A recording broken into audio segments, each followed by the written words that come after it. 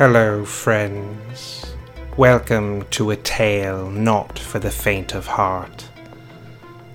The year is 1890. The place, Boston. A dark and sinister force has seeped into our world, corrupting and conquering all it touches. Now, 4 adventurers have banded together. Can they keep the darkness from holding total dominion over all?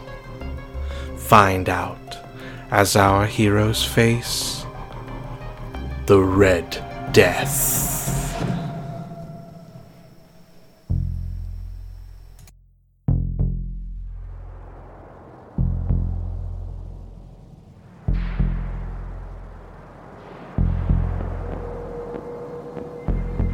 So the bullet whizzes past James and hits the ghost on the side of the other side of the face that isn't streaming away, and it just dissipates. As it starts to dissipate, you see this trembling in the whole spirit, and it starts to pull its face back together, and it says, it sort of stretches an arm out that's shaking violently at Witherspoon and says, "He took 9 lives. 9. And then it starts to try to say something, but then just blows apart. And we are out of combat. Wow. So, Agnes, you have the doctor by the window in the study? I'm no longer physically touching him, but he's in the study, I'm by the window. He has a dagger in his right thigh. He's got a couple lumps on his head from when he's been clocked with the non-business end of said dagger. He's not looking super great. He's looking pretty rocky. His clothes are disheveled. Yeah, he's not looking super good. It's about to get a whole lot worse for that doctor if someone can't convince Finn not to put a bullet in his head. Okay. The police are downstairs. Finn just goes right into the room, into the study, puts a foot on his chest, flattens him to the ground, and puts the barrel to his head. Hey, easy. The police are downstairs. We don't need to make this worse than it already is. 9. 9 was the number. Can you answer for that, Doctor? 9? He says there were 9 victims of Jack the Ripper. That much I know, and these names are the names of their victims. That's true, but this is some sort of I've been framed. I don't know by whom. I don't know why, but this all started back in England when my wife was murdered. Someone is trying to set me up for this. I was interviewed there by the police, and they saw my innocence, and then my wife, and now this. And I'm innocent. I swear that I'm innocent. I was going to do an insight check on him. Okay, go ahead. That was a 1, so that was a 4. Okay. Yeah, you have no reason to disbelieve him. You find what he says convincing. I want to investigate the jars with tongues in them. Okay. Specifically, what I'm looking for is, compared to everything else in this study, do they look new?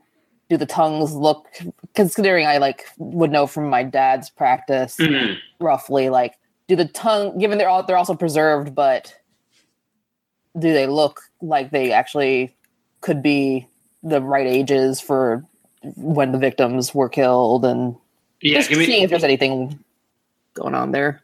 Give me a medicine check on that. Mm-hmm. 18. No, they look like they are preserved in a way that you would expect if they were, between a year and a half and about half a year old. And the Ripper murders occurred, all of them.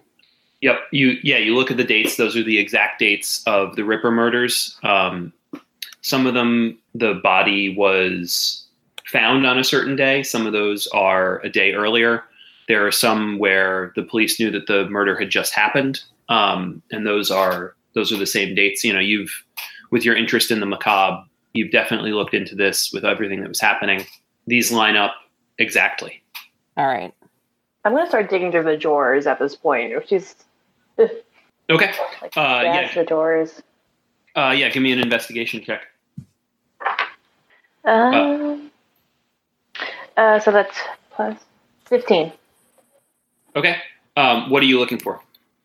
Like a diary that explains his past in England, maybe something out of the ordinary, just anything that's not like medical journals. Yeah, so you don't find any journal or anything, but you find medical papers, sort of all the tricks of the trade. Really, the only thing that's off is the knife and the tongues. Everything else, is precisely what you'd expect to find in a doctor's office. Can I inspect the knife at all? In a doctor's study. Give me an investigation check on the knife. 21. Okay. This knife is cleaned. It is 21's real good. So the knife has definitely been used. It's not a scalpel. It's not a surgical implement, but it has definitely been cleaned with medical supplies. So sort of cleaned in the same way to take everything off of it that you would expect from a surgical instrument. You smell some of that clean air sort of still on it a little bit. But it doesn't look like ornate or out of the ordinary or anything. Nope. I think in all this, James is just slumped into the nearest chair. Yeah. Just not doing too well. Yeah. From downstairs, you hear the sound of the door being forced open by a rough shoulder, and you hear Detective O'Neill shouting for you all. I'm gonna just kind of visually check with everyone, and if there's no indicator otherwise, I'm gonna go down and try to let O'Neill in. Okay. I mean, you hear the door sort of like get forced open. Okay, so he's already all right. Yeah, and you hear him down in the parlor shouting for you. Is it all right if I let him know we're all up here? Yes, bring him up. Yeah, James would nod. Okay. All right, so I'll just holler down and let him know we're up here. So he comes rushing up the stairs. He's taking them 3 or 4 at a time as sort of quickly as he can bound up. He sees the door off the hinges. He sees Witherspoon with the dagger in his thigh, looking pretty beat up, the lumps forming on his forehead. And he says, "What happened in here?" Finn walks past the detective, walks down the stairs, and walks out the front door, and just sits on the stoop.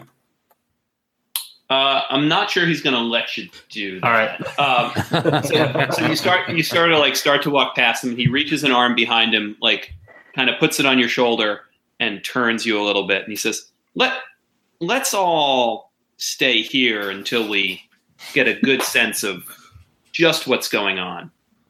In that case, Finn is not. He's looking at the ground, not making eye contact with anybody, and he's reloading his pistols.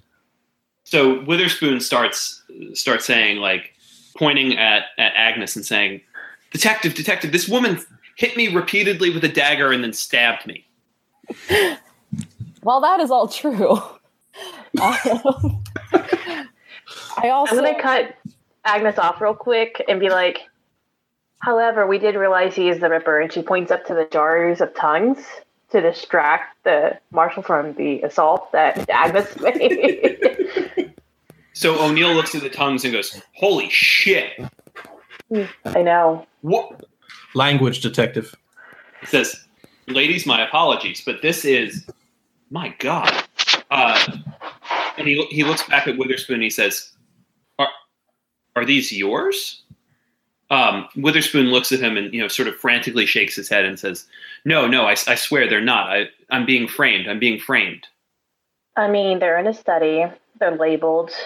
This knife," and she pulled up the knife, "was medically cleaned in a way only a doctor can know how to clean it.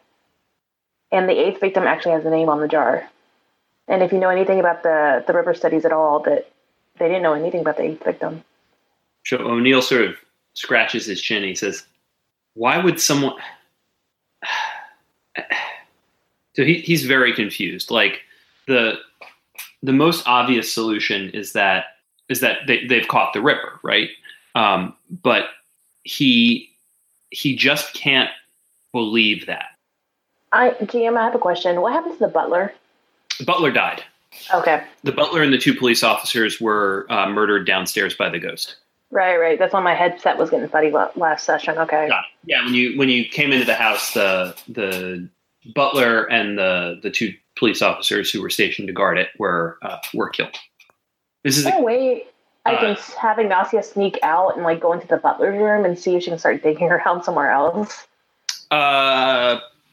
Probably not. I mean, if you want to try a stealth roll, if you get a natural 20, maybe. I mean, I could try. Yeah, she's not stealthy. Yeah, I mean, we're talking natural 20 here, like not modified 20, like. Yeah, no. Yeah. She looks at the door. She's like, no, I can't make it. Yeah.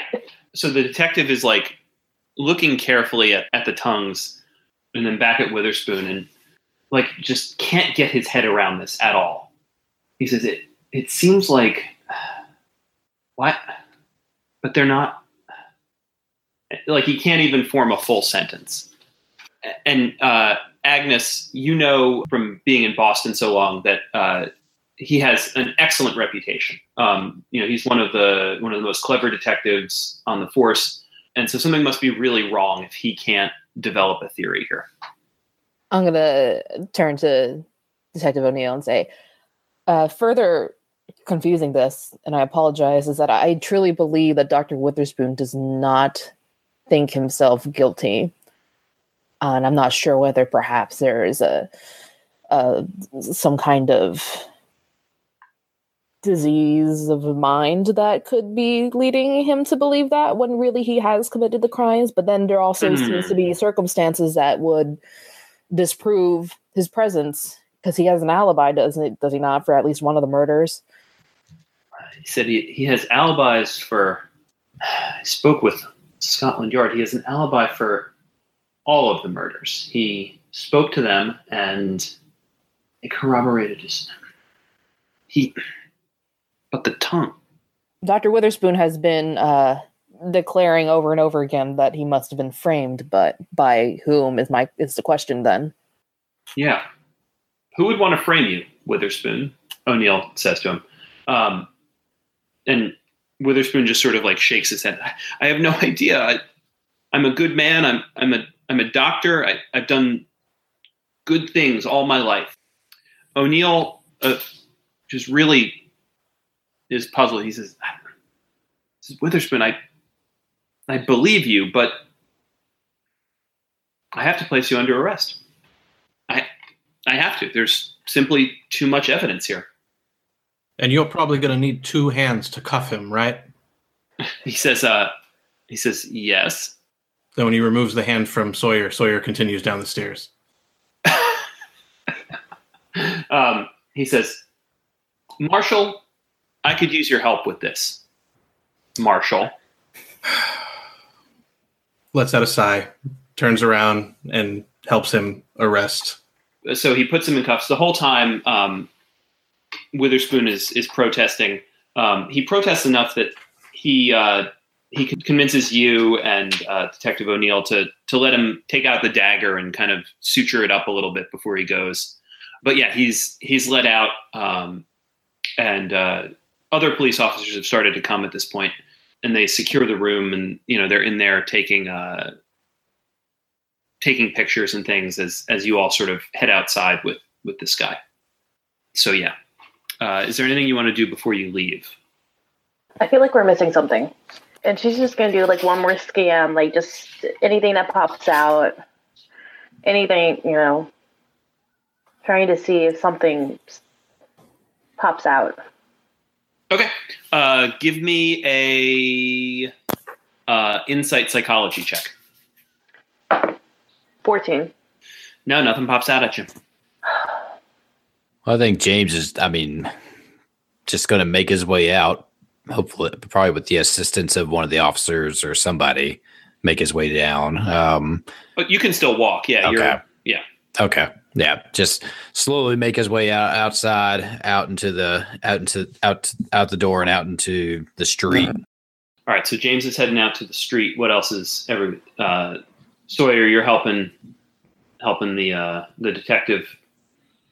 After we do that, I'll probably try to sidle up alongside James outside, and I've asked several of the officers on the way out if anyone has a cigarette. Yeah, that detective from before certainly does. Hold on, let me look up his name real quick. I think James smokes. He does now. Yeah. Yeah. So as you're looking for a cigarette, Sawyer, you see Ted Blake from before come sort of hurrying up to you, and he's like, Marshall, how you doing, Marshall? Anything I can get for you, sir? Why, Officer Blake, I would absolutely kill for a cigarette at this moment. He says, there's no need to kill anybody for it. Here, you can have a couple of mine. And he holds that's fantastic. You might want to get in there. There's quite a spectacle. All right. Anything in particular I should be looking for? I was tempted to screw with him, but I've done that enough. I think with the cigarettes and the damage that he's taken, he's just gonna say, you know what, Detective Blake, you've done a fine job today. You've served your city proud. Why don't you go inside and help with this mess? You've done a fine job. So it's dark outside, but you can still see him blushing.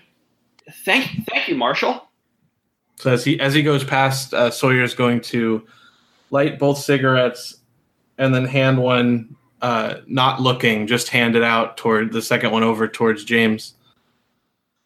Yeah, James will take it for sure. Okay. You know, James, have you ever felt like you've just been grabbed in the heart by death?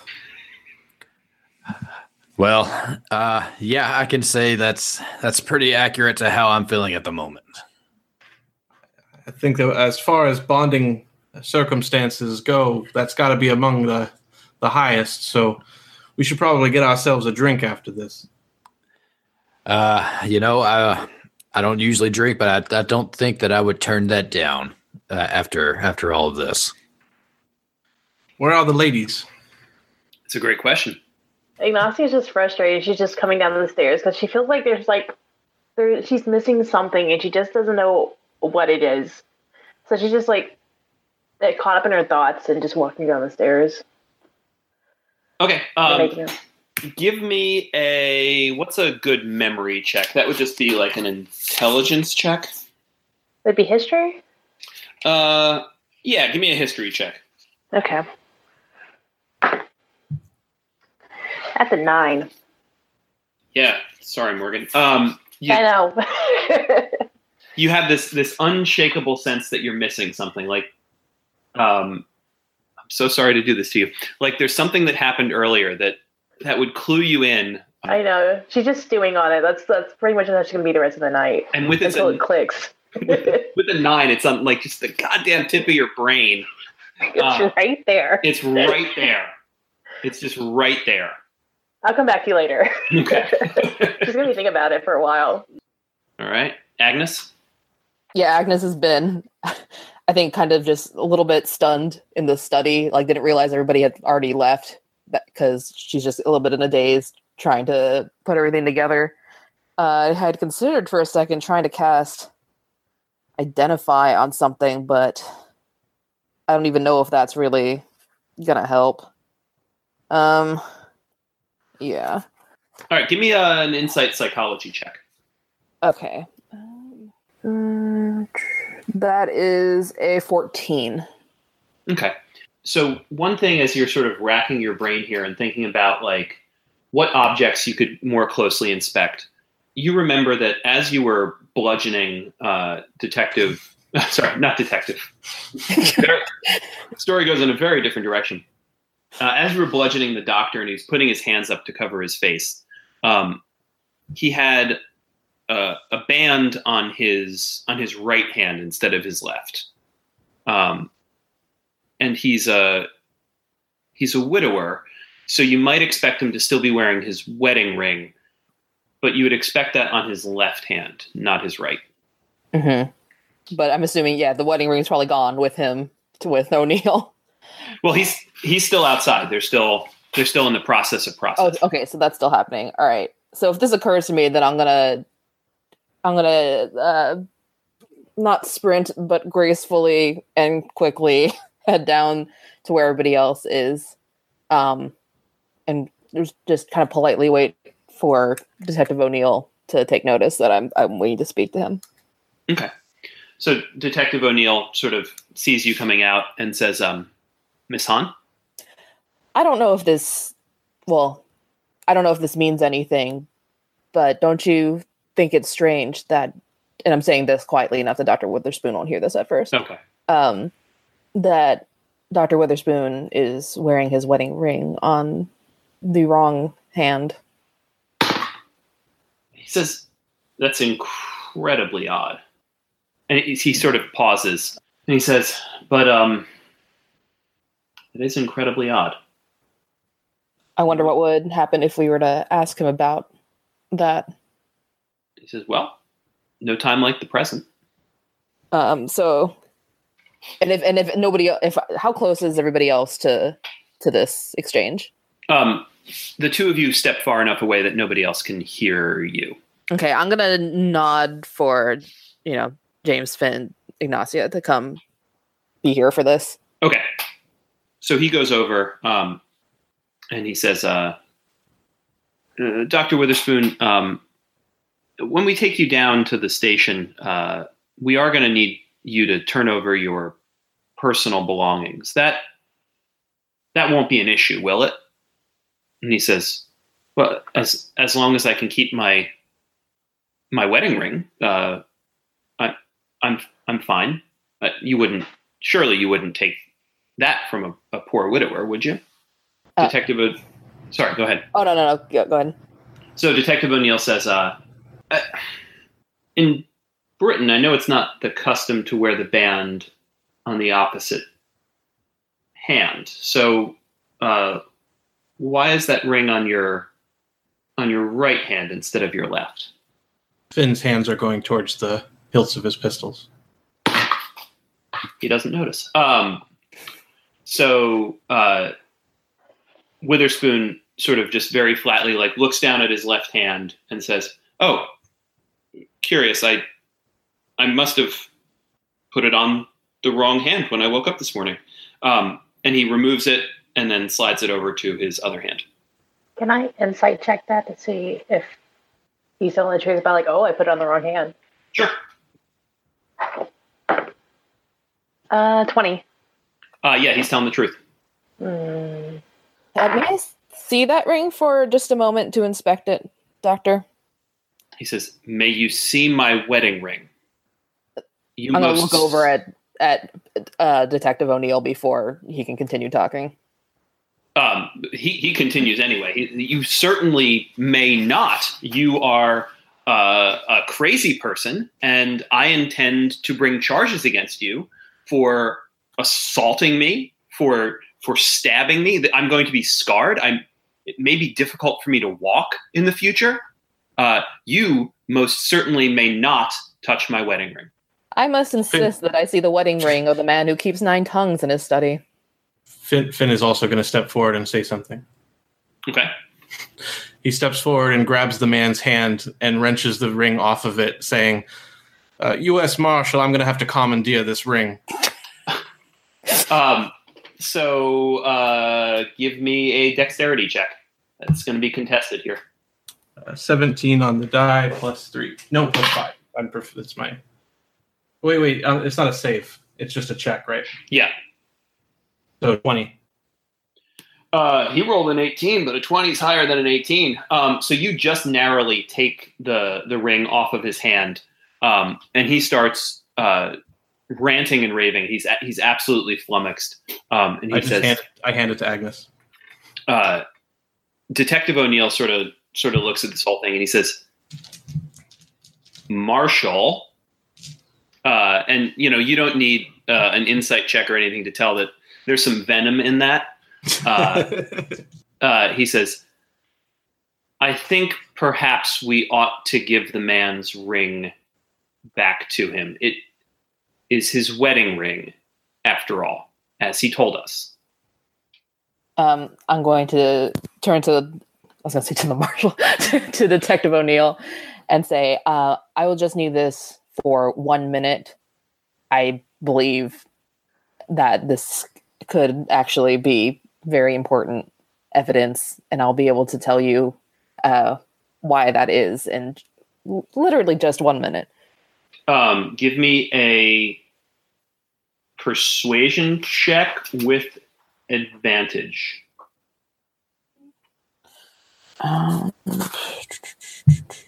That is 12. That's your highest? Yeah.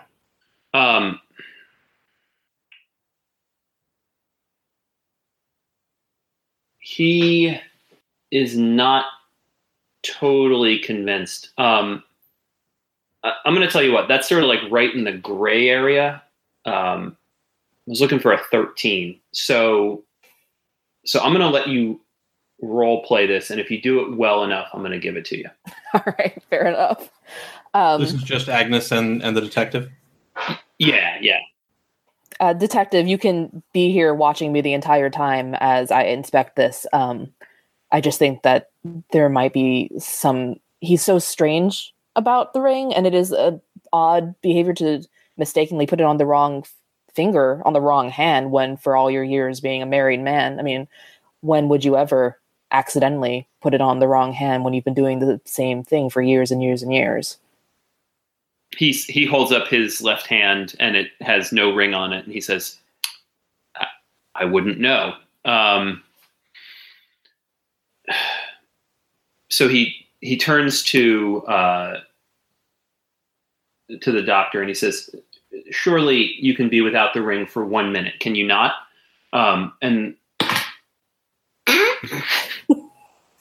the doctor gets incredibly flummoxed and rolls a 1 on his persuasion check, and just starts stammering. He says, "Give me back my wedding ring. Give me my wedding ring." And Detective O'Neill looks at him and raises an eyebrow and says, "Is it your wedding? Miss Hahn, do what you need to do." Is the right. ranting and raving doctor going to disrupt her?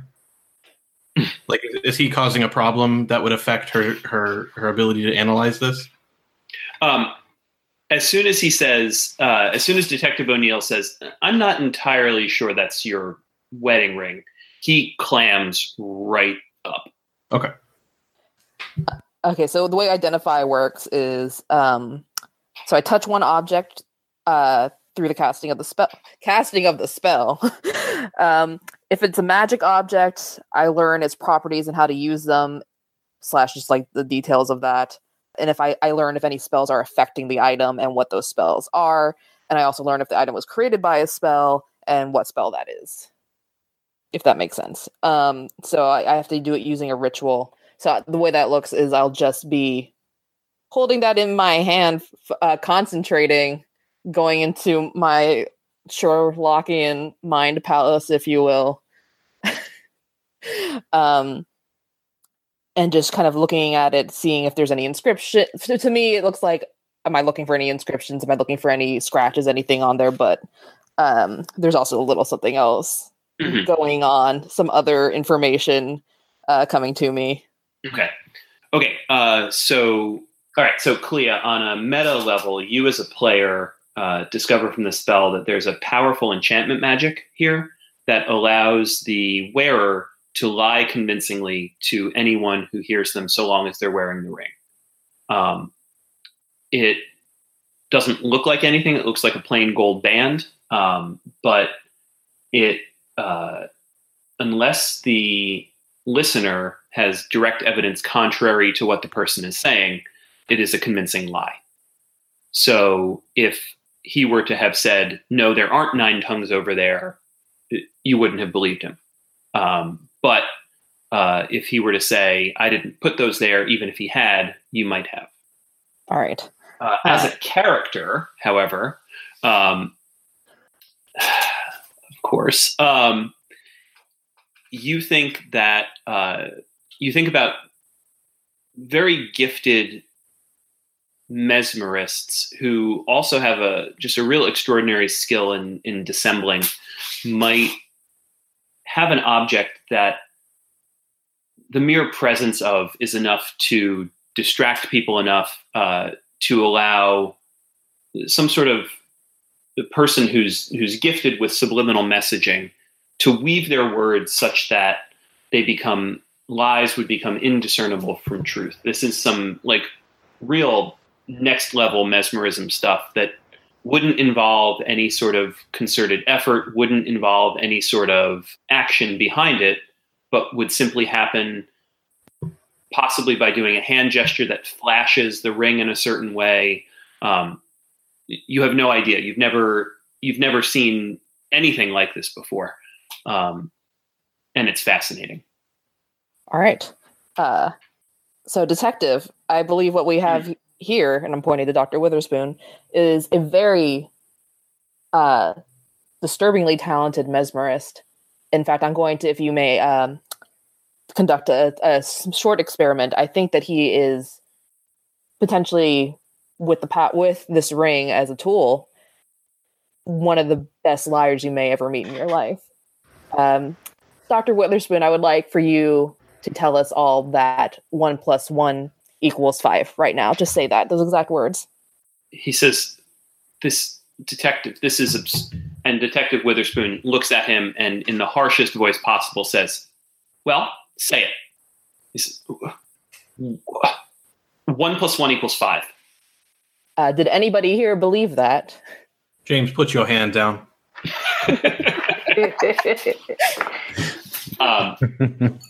And he says, why would anyone believe? This is absurd. And I'm just looking at Detective O'Neill. Detective O'Neill says, no, of course not. All right. Dr. Witherspoon, please put this ring back on and tell us once again that 1 + 1 = 5. Okay. He says, 1 + 1 = 5. And I'm looking to Detective O'Neill for a... He says, no, 1 + 1 = 2. Okay, so maybe I misunderstood how this ring works. All right. So maybe I cut out. And I did leave one thing out. So you would know this about the magical property of the ring. The one thing that may have cut out when I said it was that it has to be a lie that the person doesn't know to be false. Okay, so got it. So if like a person says like, look up, the sky is green, you wouldn't go like, huh, I always thought it was blue. Or like, a square has 3 sides, you would say, no, that's a triangle, dear. But something that you don't have enough information to know whether it's true or false, within reason, of course, is going to be believed. And the thing that I left out was, and this is important, that the person has to have the intent of convincing you of the lie. Okay, got it. All right, yeah, that somehow. So I apologize. This still, I believe, is a tool that he uses in order to essentially perform high-level hypnosis on people, but only if he intends to. So I believe that he could be very well lying about the tongues, about anything that he would want to convince us about. But I do think that if you want to have any kind of success at an interrogation with him, you must make sure that he is not wearing the ring at the time. Witherspoon says, this is absolutely the most absurd thing that I have ever heard. He says, this is more absurd than my being accused of being the Ripper. I think his reaction is suspicious enough to warrant some concern. All right, so is the ring still on his finger? Yes. And as he was saying that sentence, Sawyer is ripping it off of his finger. Okay. So another dexterity check here. 16. That's 19. That's higher than his 7. So the ring comes off of his finger again, and he's just again absolutely apoplectic. He's saying, Detective O'Neill, these people are abusing me, and it's just sort of just invectives and all sorts of just nasty stuff getting thrown against you. So James has been listening to all this. And once the ring's off, he's going to grab, because just everything Agnes has said and everything is puts, I guess, enough doubt in his mind as to what may have happened whenever he was asking him earlier. Is just going to grab him back by the scruff of his shirt and try to hoist him up and just scream in his face, you know.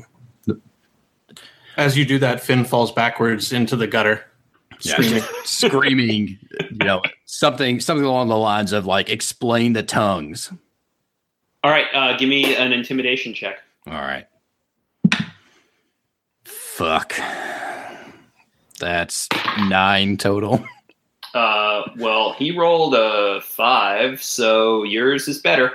So he says, I don't have to explain anything to you.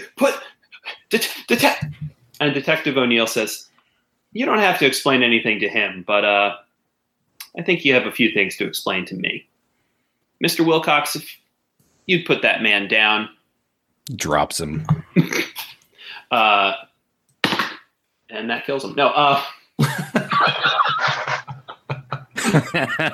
he was hanging on by a thread, but just cut that thread. No, he sort of like falls to the ground, and Detective O'Neill sort of hoists him up by his, puts a hand under his armpit and hoists him up, and he says, "And don't worry, we'll get you your wedding ring back shortly," and sort of takes him off and puts him in the back of a paddy wagon.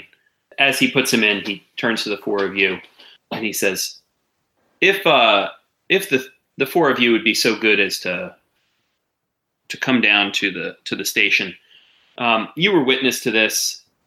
And he leans in and he says, and you all saw the ghost. And then he sort of leans back and says, so it would be best if you all came down to the station so we could get some statements from you. Finn reaches a hand up so that James can help him up out of the gutter. Yeah, he does. Dusts himself off. I guess we're going to the police station. He says, I especially have some questions for you, Marshall. Are you sure we couldn't get a good night's sleep before we had this chat? He says, I am plumb tuckered. He says, the night is young, Marshall, and I'm sure that a man of your experience and practice knows the importance of getting a story right away. Fair enough. Since the night is young, but maybe won't be young for too much longer, would it be possible for me to send a message back to my family so they know where I am and don't worry about me? He says, that would be quite fair. I can have an officer bring a message over. I could deliver that message. He says, no. Give me an insight psychology check. 8. Okay. Oh, wait. It's less than 8. Yeah, it's not 8. Wait. Okay. Don't worry. If it's less than 8, you don't notice shit. Okay. So you see a sort of expression go across his face, but you can't quite tell what it is. And he says, no, Marshall, I'll have one of the detectives take care of it, or one of the officers take care of it. Just trying to be helpful.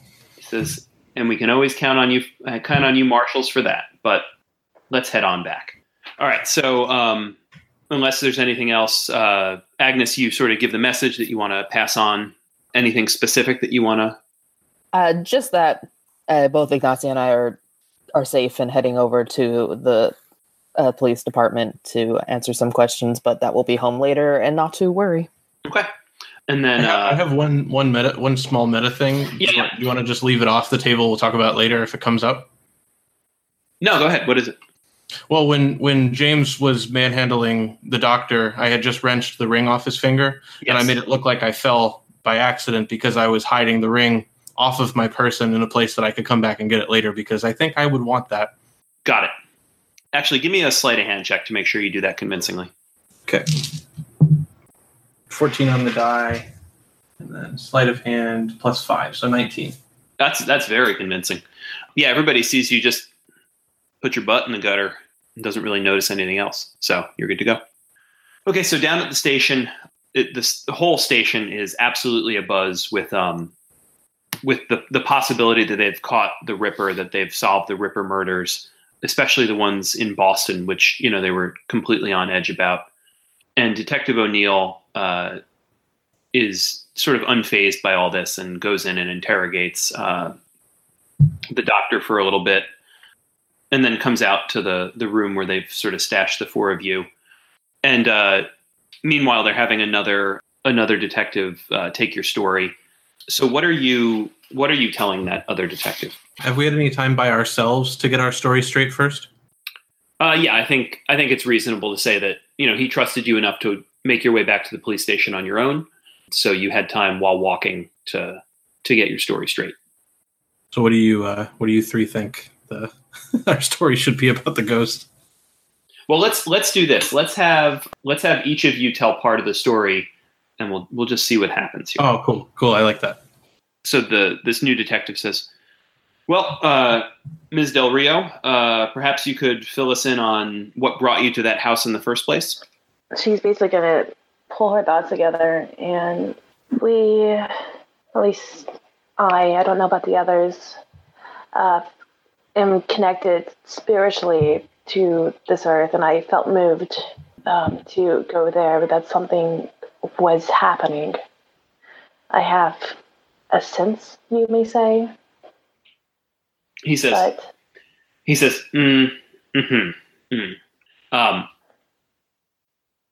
Mr. Wilcox, you decided to go along with this spirit of the earth?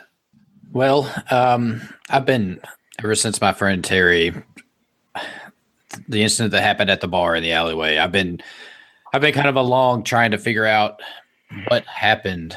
And so I've been following along with this new group of friends of mine, and some of them understand these things more, and it seems like we were leading on the right path. So I just naturally kind of followed along, and it, nothing along the way felt wrong about where we were going. So I continued to follow along. Okay. Marshall, then what? You arrive on the scene.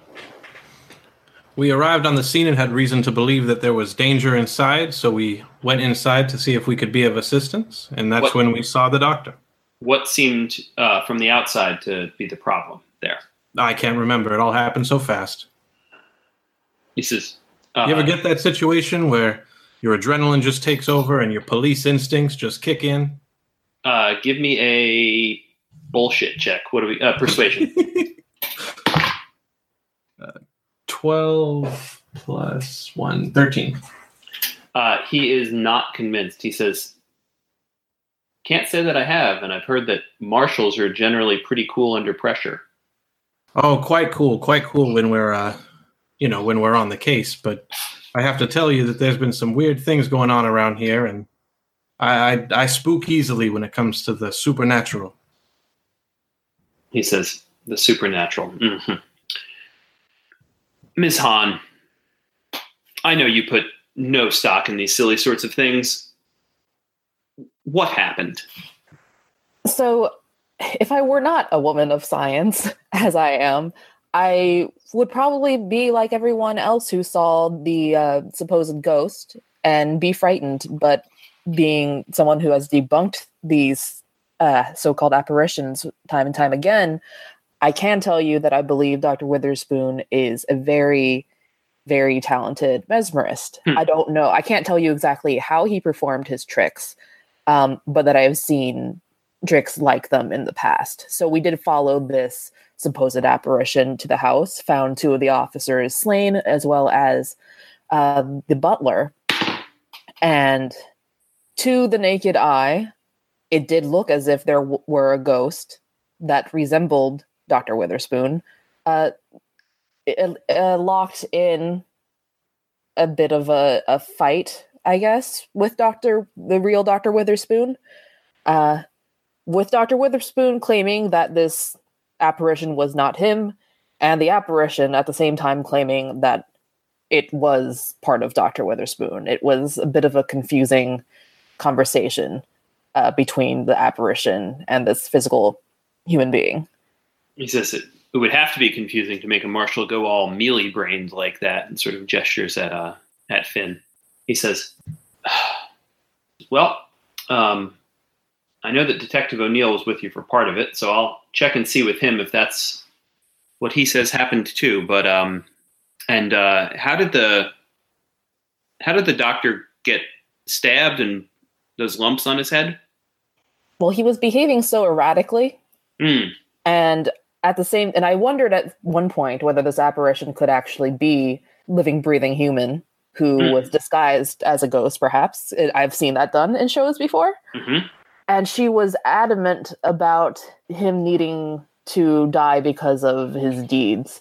And then when we found the collection of tongues in the study, it seemed that the evidence was very clear that this man must have been the Ripper. And so it was what I might call preemptive self-defense.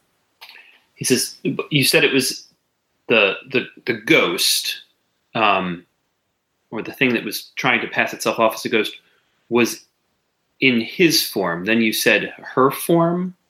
It changed at one point. And where is that, the person who was taking on that form now?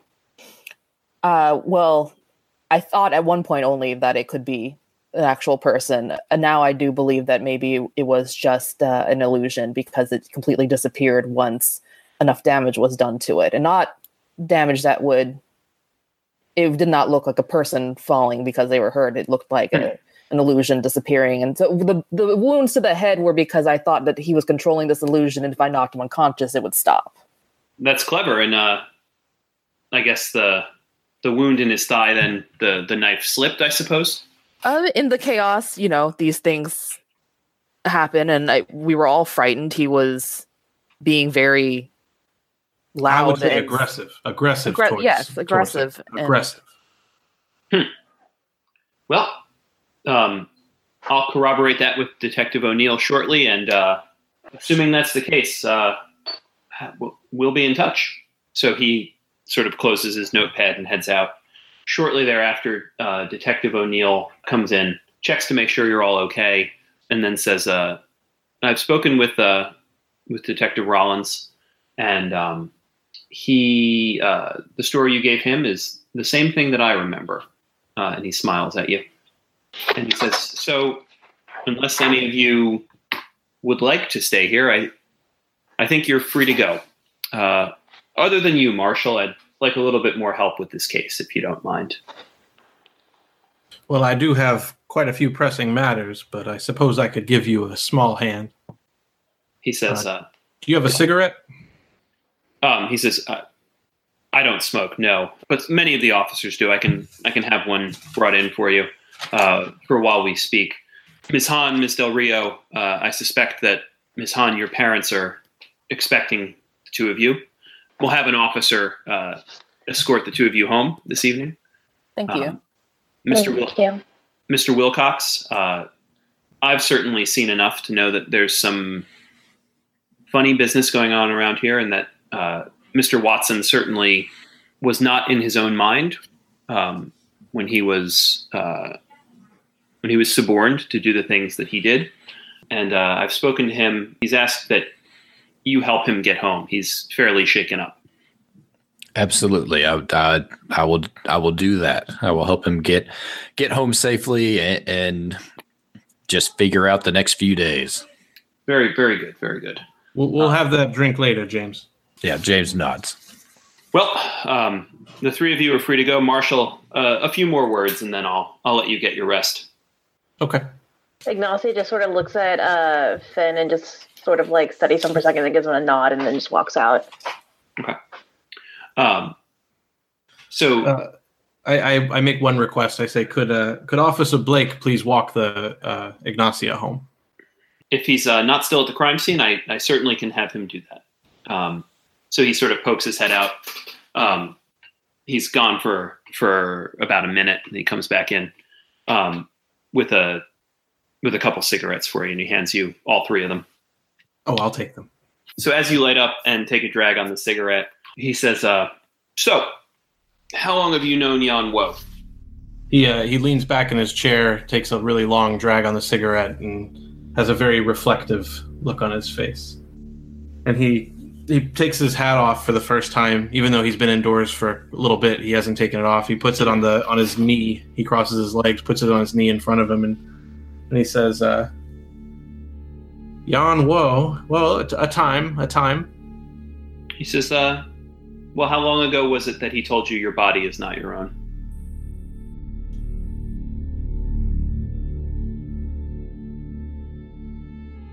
At that, Finn takes the hat off of his knee and puts it on the table and leans forward a little bit and starts clicking the ring against the table with his hand placed on it.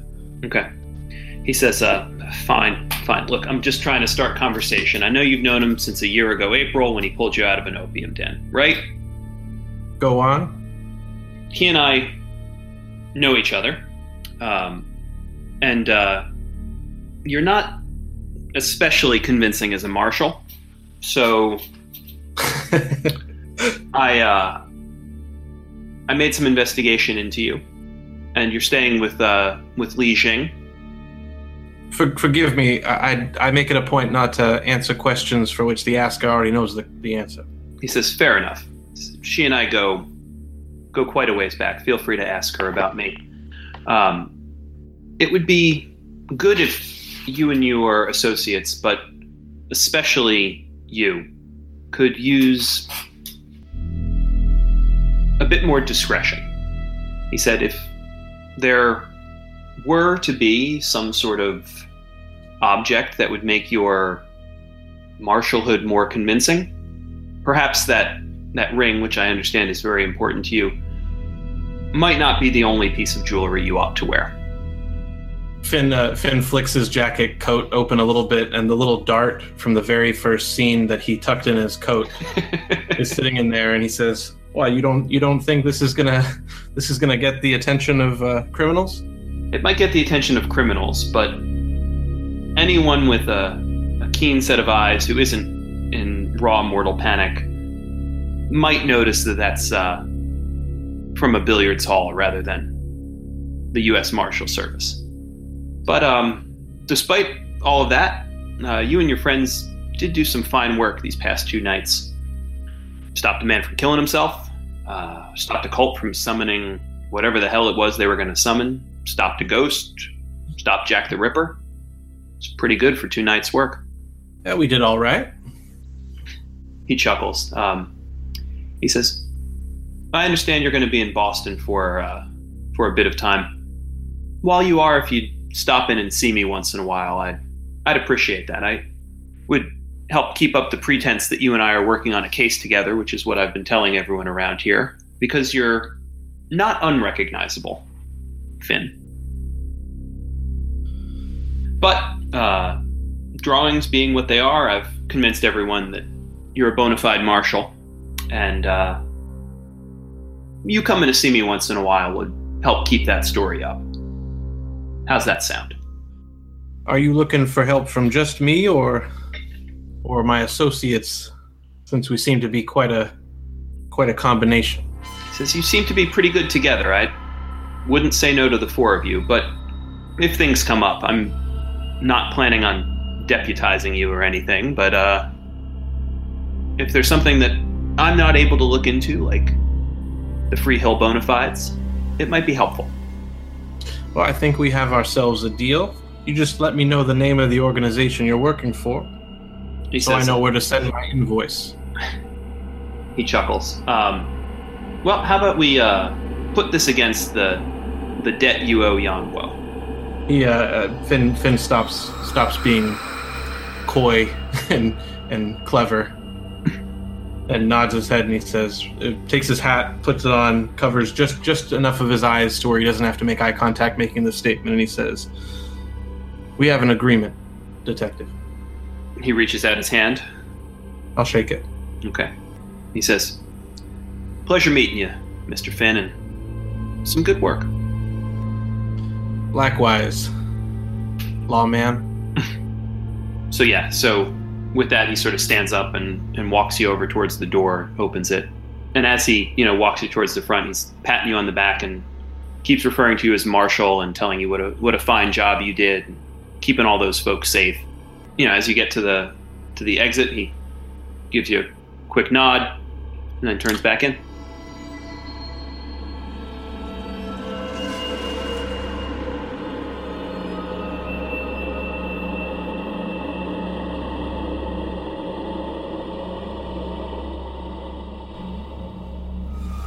Red Death is Morgan Nuncio as Ignacia, Cleo Yunsu Davis as Agnes, Tim Devine as Finn Sawyer, Kent Blue as James, and Doug Lewandowski as our Game Master. Rotoplay Podcast is edited, produced, and hosted by Kent Blue.